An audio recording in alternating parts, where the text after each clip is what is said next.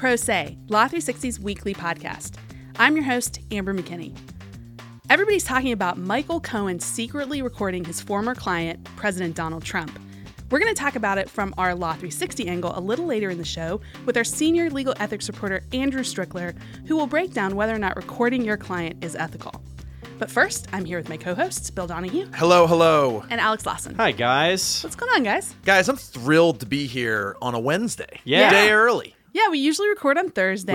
We got the camel walking through the office and the whole thing. It's great. Look, some of us are going to be out later in the week, and But some of us, it's just Bill, who's going to have a nice, long summer weekend. It's going to be lovely. Got a wedding in the Catskills this weekend. Another wedding for you. Summer. Nice. Great. Yeah. It's the wedding season. So we did have a little bit of question about, are we going to have enough good material for the show if we record a day early? Turns out, Keeps me stuff going on. Turns out.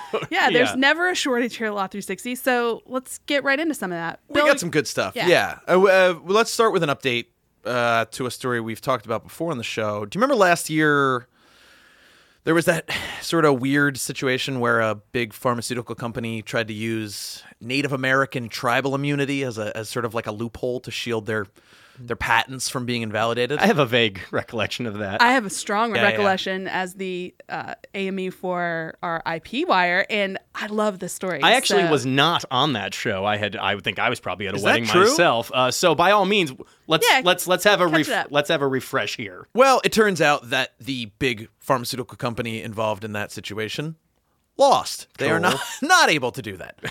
Okay, let's get back into exactly what's going on here. So I think we have to go a couple of years back. Congress created this thing called the Patent Trial and Appeal Board. The idea was to weed out bad patents, come up with this sort of fast-track process to get rid of patents that maybe never should have been issued in the first place. Yeah.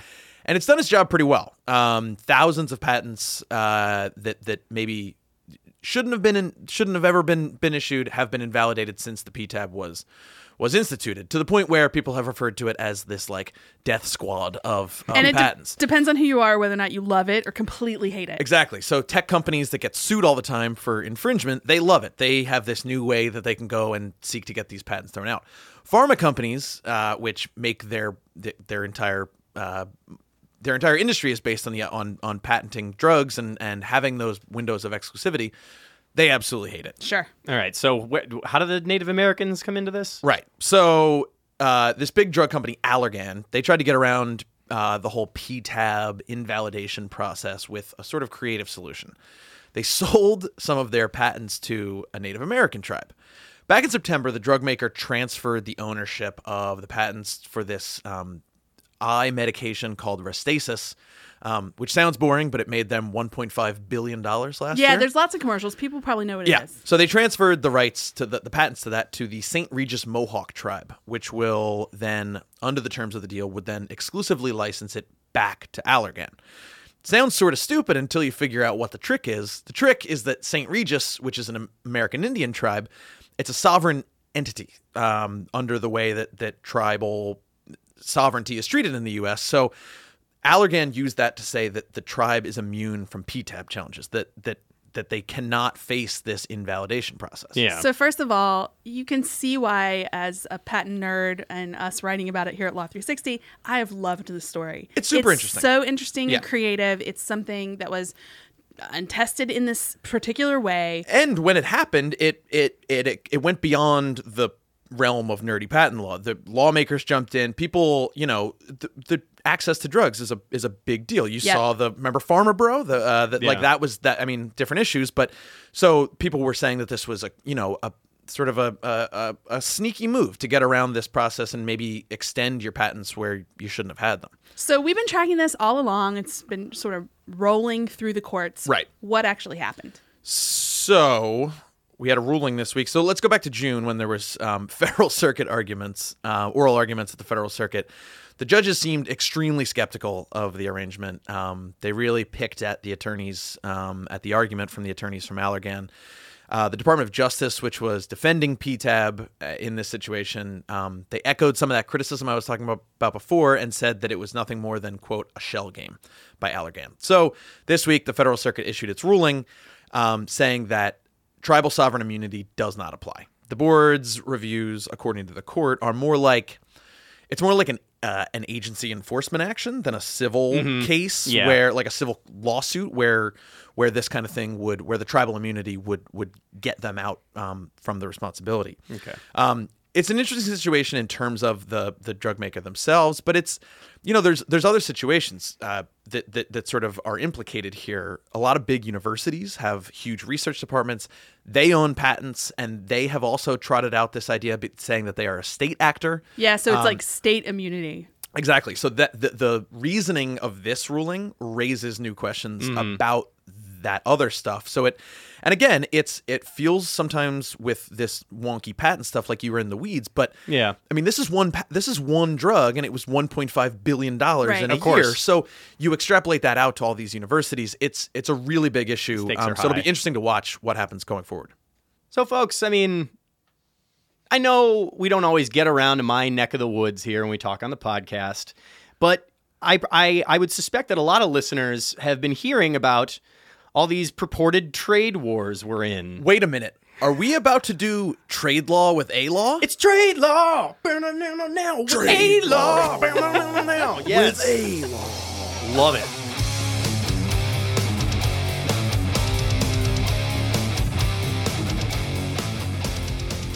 Thank you.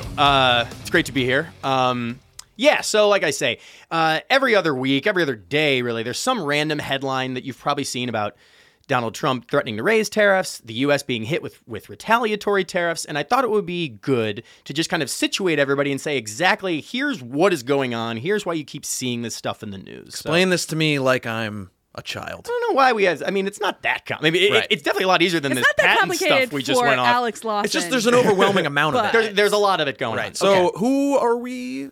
Just set the scene. Who are we going to fight with? Okay. Well, the short answer for that one is basically everybody right now.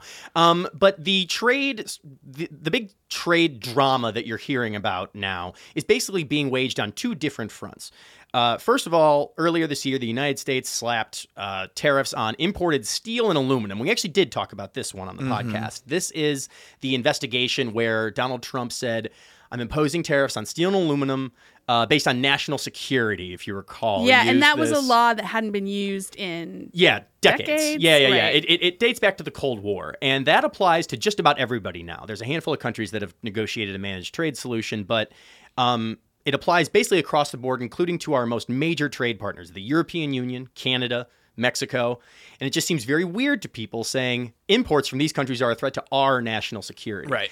And what's happened now, in addition to the effects of those tariffs, is that other governments are now beginning to hit back and put tariffs on U.S. goods. They're in retaliation. Right. And there's been this like sprawling set of like litigation at the World Trade Organization and other things, and people are just kind of going from pillar to post on what's covered and what's not covered. Who's in trouble in the U.S. economy based on those retaliatory tariffs? Like, who's getting hit by those? For now, it's concentrated most in the agricultural sector. Our nation's farmers are always the first people against the wall whenever stuff like this happens. And actually, this is what the most sort of recent turn of the screw here was. President Trump imposed or teed up this like $12 billion aid package for the nation's farmers, which they were kind of like, I'm glad that you gave us $12 billion, but we'd like to just not have these tariffs around anymore. So you mentioned that there are there's fronts here. So what's the because we haven't said the word China yet. Yes, right. So the steel and aluminum tariffs apply to everybody, including China. But the other thing that you hear about all the time is this bilateral fight just with China. So far, the United States has imposed tariffs on $34 billion worth of Chinese imports into our economy. And the reason for that... I think we should say that number again. $34 billion. And the reason for that is that this gets extremely wonky, but there's basically like a fleet of rules that are at play in China that make it harder for U.S. tech companies to do business there. It's like this thing where if you want to do business there, you have to hand over your sensitive source code and sometimes trade secrets to what is essentially like government-backed actors. The U.S. doesn't like that. They haven't liked that for many years. We used to do this stuff where, you would kind of like just invite them to summits and try to exert some geopolitical pressure. the Trump administration has taken a more aggressive tack. As I said, we've got tariffs on $34 billion worth of Chinese goods. And furthermore, they've already set in motion the plan to impose tariffs on another $216 billion worth That of is Chinese a crazy goods. number. It's a crazy number. Yowza. And it could get even crazier because Trump did some interview last week, and he said, I'm basically ready to go to about $500 billion. And the reason that is significant is not just because it's $500 billion and it's a huge deal empirically. It's because last year we imported about $507-ish billion worth of goods from China. And so at that point, you're talking about literally placing a punitive tariff on literally every product you bring in from China. So what is that going to mean for just a consumer, like the average American out there? Because I imagine if you're putting all these conditions on China, it's a lot of the stuff we import is like TVs and, things that the average person buys. That's and you're right on the right track there, because it's so far this first tranche of tariffs on this $34 billion is mostly on industrial goods, technical components. It's things that are kind of up the supply chain. Yeah. So you haven't seen a lot of prices go up because you, the consumer, are not buying that stuff at the point of purchase. But if it escalates to about $500 billion, and China, which has retaliated in kind at every step of the way here, just like I was talking about with the steel and aluminum stuff, you're eventually going to hit consumer products, and you're going to feel that in your wallet when you go to buy those products, because if there's less competition in the market, domestic producers can charge basically whatever they want. Well, and that's sort of the whole thing, right? That's why we didn't used to do this, because and I mean, this is also, I know, Alex, you hate the term trade war, but this is what people mean when they say trade war, that one country starts and then another retaliates and then the first country goes back again, and there's no natural end point. The reason this becomes such a big deal is because it starts as a relatively quaint dispute. I'm worried about steel and aluminum. I think it's a national security risk. A lot of people don't believe that, but fine. I'm worried about these rules about weird Chinese intellectual property and technology rules. And now you've got you fast forward a couple of months later and there's tariffs on, soybeans and refrigerators. It's oh my God, I blacked out for a second. Yeah. I put tariffs on everything. Oh my God. And the sort of the protectionist line on tariffs is you protect domestic manufacturers. They're getting killed by these imports. But it's a globally connected economy now, and there are so many producers that rely on foreign goods. So if you're imposing tariffs to make a political point, you're causing a lot of disruption. And we're already seeing all that stuff with the automakers, right? I know the automakers are now pushing back on some of the well, this is the other thing that's in the offing, is that same weird national security law that's being used to levy the steel and aluminum tariffs. The administration is in the next couple of weeks expected to maybe tee up tariffs on cars and car parts, also citing national security. All right. So, I mean, we're really setting the stage here where there's a lot of trade fights going on. I feel like you did a good explainer for people that aren't following them closely. But what does the administration view as the ultimate result they want here? What's the end game? Are they stockpiling gold?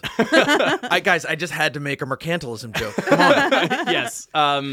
Yeah, I mean, the end game, great question. People would love to know. I would love to know, for one thing, especially since I report People are on asking. It. Many people are asking. Nobody's really saying.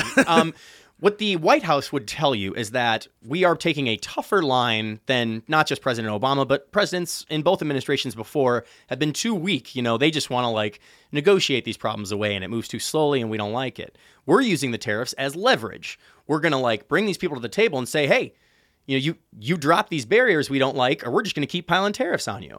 But isn't the other side going to do that too? And that's exactly what's happening. And more to the point, at least as of now, there's really not a lot of dialogue happening. The administration is not inviting.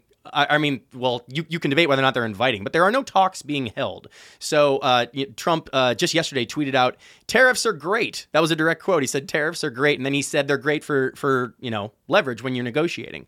But there's not a lot of leverage to exert when there are no negotiations being held. So I don't have a good button here for telling you about how it's all going to end, and that's what a lot of U.S. businesses and economists and everybody else who's tracking this would like to know. But the worm keeps turning, and I'll be there, just lonely on that trade law beat.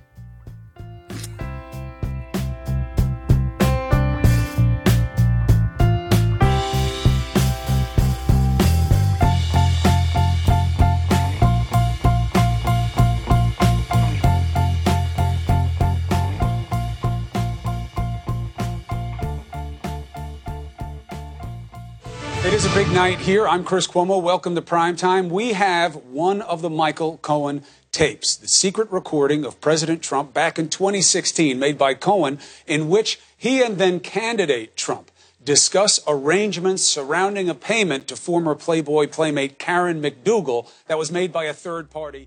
Everybody's talking about recordings that Donald Trump's former attorney Michael Cohen made of conversations they had. A lot of hay is going to be made about the content of those conversations, but we have a special guest this week, Andrew Strickler, our legal ethics reporter, to break down whether or not what Cohen did with those recordings was legal and whether or not it was ethical. Welcome to the show, Andrew. Thanks for having me. So, for anybody who wasn't following along with this big splashy story, give us the contours about what exactly Michael Cohen was doing here. Well, it looks like Michael Cohen recorded at least one conversation with Donald Trump. This was back in September 2016, just a few weeks before the big election. Mm-hmm. And Donald Trump apparently was not aware that this conversation was being recorded.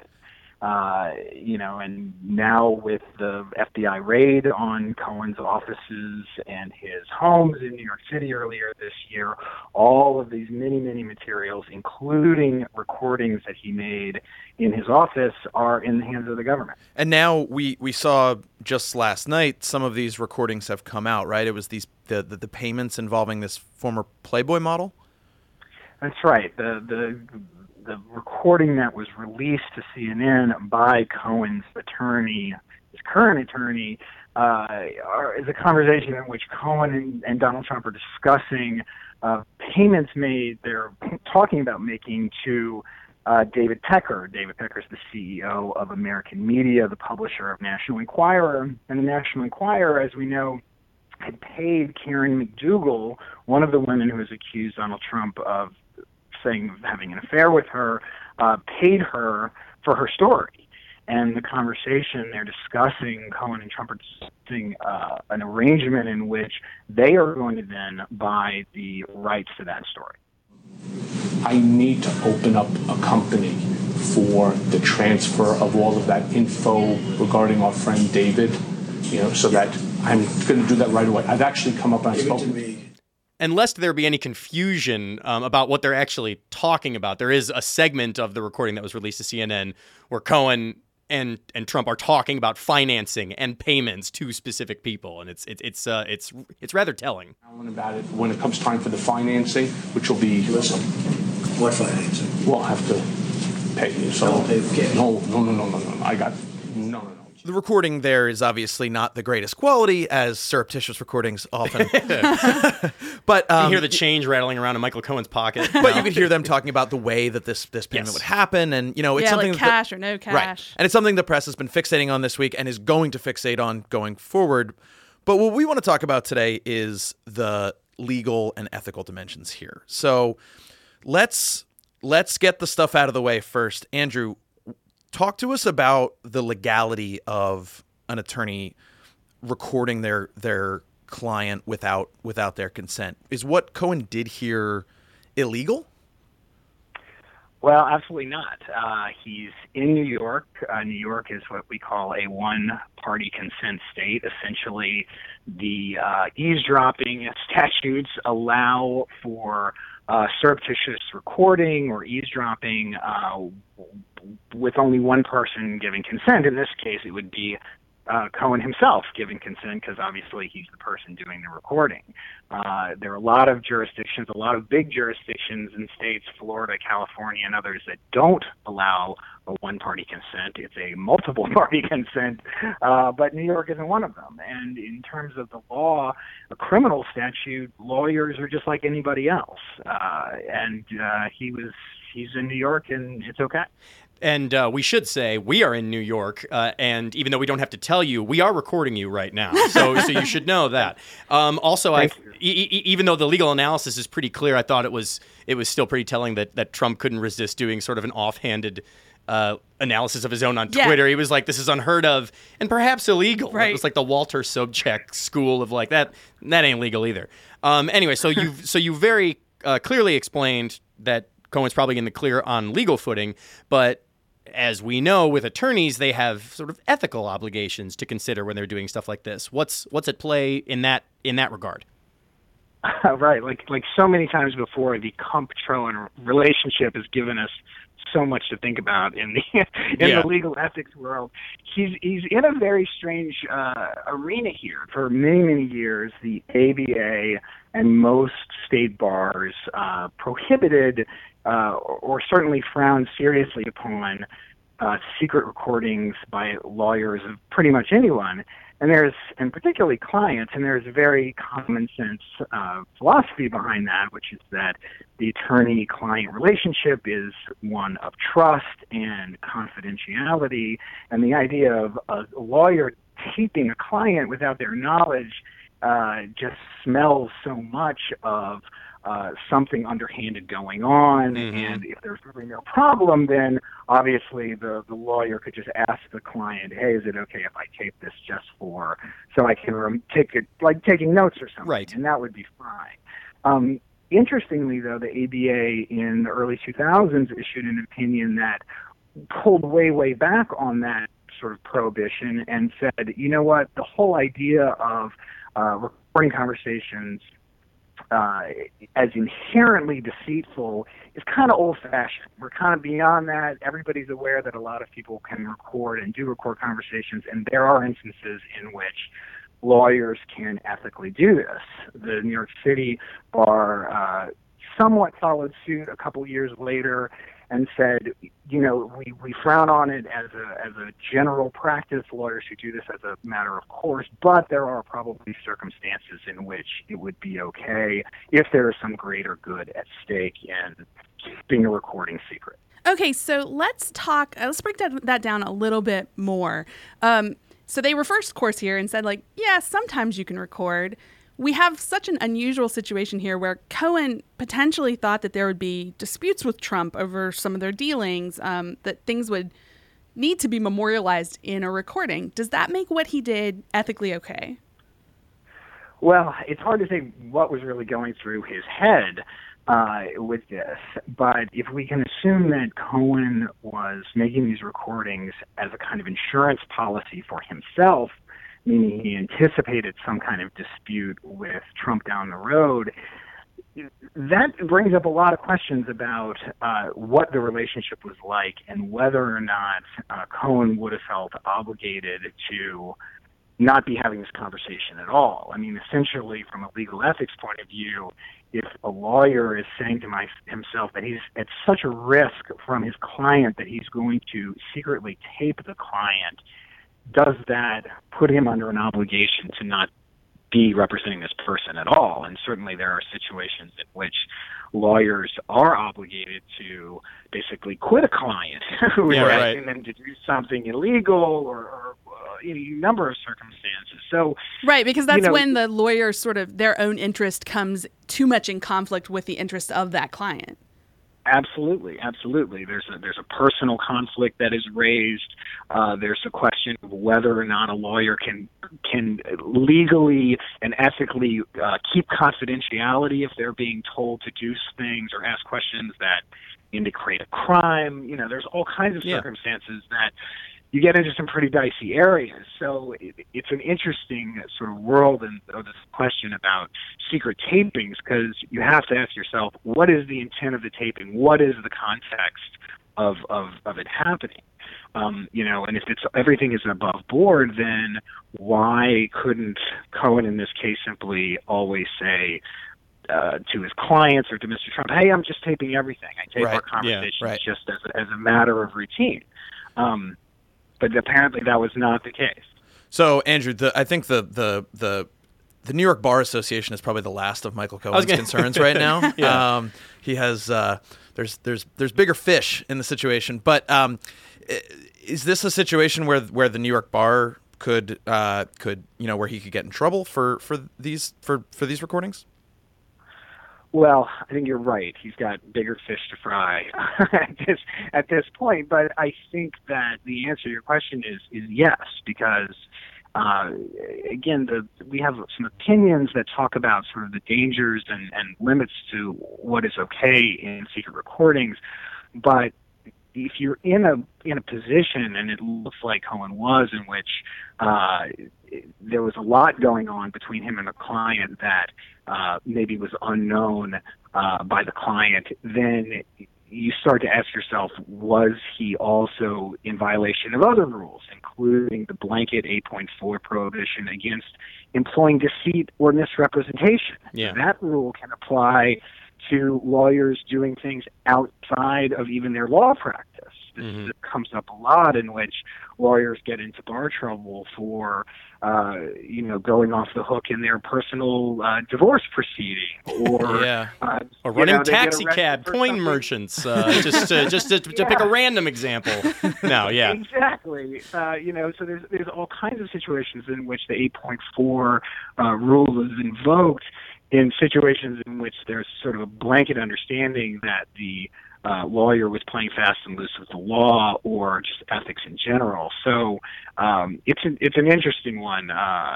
It's an interesting point we've gotten to in this case.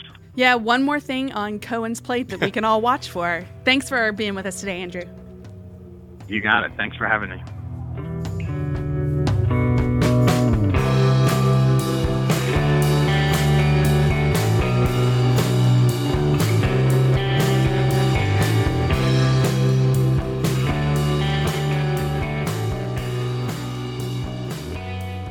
We like to end our show with something offbeat, and Alex, I think you said you had something you want to talk about. So often in this segment, we keep most of our stories about legal hijinks within our own borders. Sure. But we did just get done earlier this show with Trade Law with A-Law. I figured we could go outside our borders to our neighbor to the north.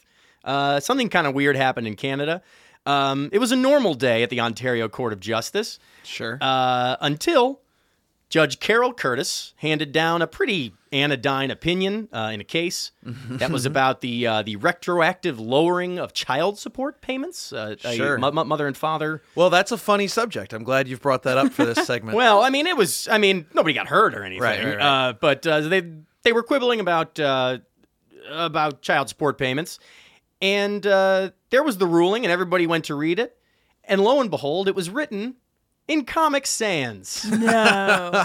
It's true. Is an affront. Yeah, it added a sense of levity to the situation. That's what I want to know. I tried to do a little bit of research. I looked at other opinions from the Ontario Court of Justice, and I was trying to see. Are they all in like some normal font? Like, yeah, they're all Times New Roman. Times New Roman. A courier sneaks in there. Right. Sure. Others, yeah. So I don't know. I would love to talk to Judge Curtis and see what happened. But yeah, just went full Dan Gilbert on everybody. Comic Sans for a ruling makes the whole thing feel sarcastic. It's Yeah. Like it does. It's not levity. To me, it would make the whole thing feel like Comic Sans poking at you. in any use. Yeah, it doesn't reflect well on the user. True. Embrace debate. Worse font, Comic Sans or Papyrus? Papyrus. Papyrus is bad. Worse Wingdings. Worse font. Oh, see, you stepped on one of my jokes. No, it's okay. Worse font for a legal ruling, or just like generally? Well, I mean, there is no way Papyrus in is which weird. one could use papyrus in a legal ruling. Yeah, it dips too low, right? Isn't that the thing? Well, It's also just so weird. it's outside the realm of possibility. I can't even imagine it. Fast forward to 2020 on the Pro Se Podcast, when we will talk about some court issuing something in papyrus. The norms of American democracy have broken down. It's true. We're using papyrus in federal court. Well, I mean, they haven't broken down in American democracy yet. it's But also- we're here. What? It's a Go little ahead. weird to me, though, too, because a lot of courts have very specific rules. Like the Supreme Court Yeah. only has certain fonts that you can use to file briefs. Well- and other courts do that, too, not just Supreme Court. So We've I'm written sort about- of shocked about this. Well, I've written about the idea of using like where people they lower the margins to try to get Judges more get in and so stuff. mad. Yeah. I mean, we're all kind of having a laugh at Canada's expense now, but we'll see who's laughing when Brett Kavanaugh inks his first opinion with like the Ransom magazine cutout font. So that'll be good. Well, Anyway. we'll keep an eye on that. Yeah, we'll see. That'll wrap us up for today. Thanks for being with me, Bill. See you again next week, guys. And Alex. Thanks, guys. We also have other people to thank for this week's show. Our producers, Kelly Marcano, Stephen Trader, and Danielle Nicole Smith. Our contributing reporter, Matt Boltman. And our guest this week, Andrew Strickler. Music for the show comes from Silent Partner and Little Glass Men. If you want to know more about any of the legal developments we talked about today, check out our website at law360.com/podcast. You can find our show on iTunes or Stitcher, and if you like it, please leave us a review. It helps other people find the show. Thanks, and join us again next week.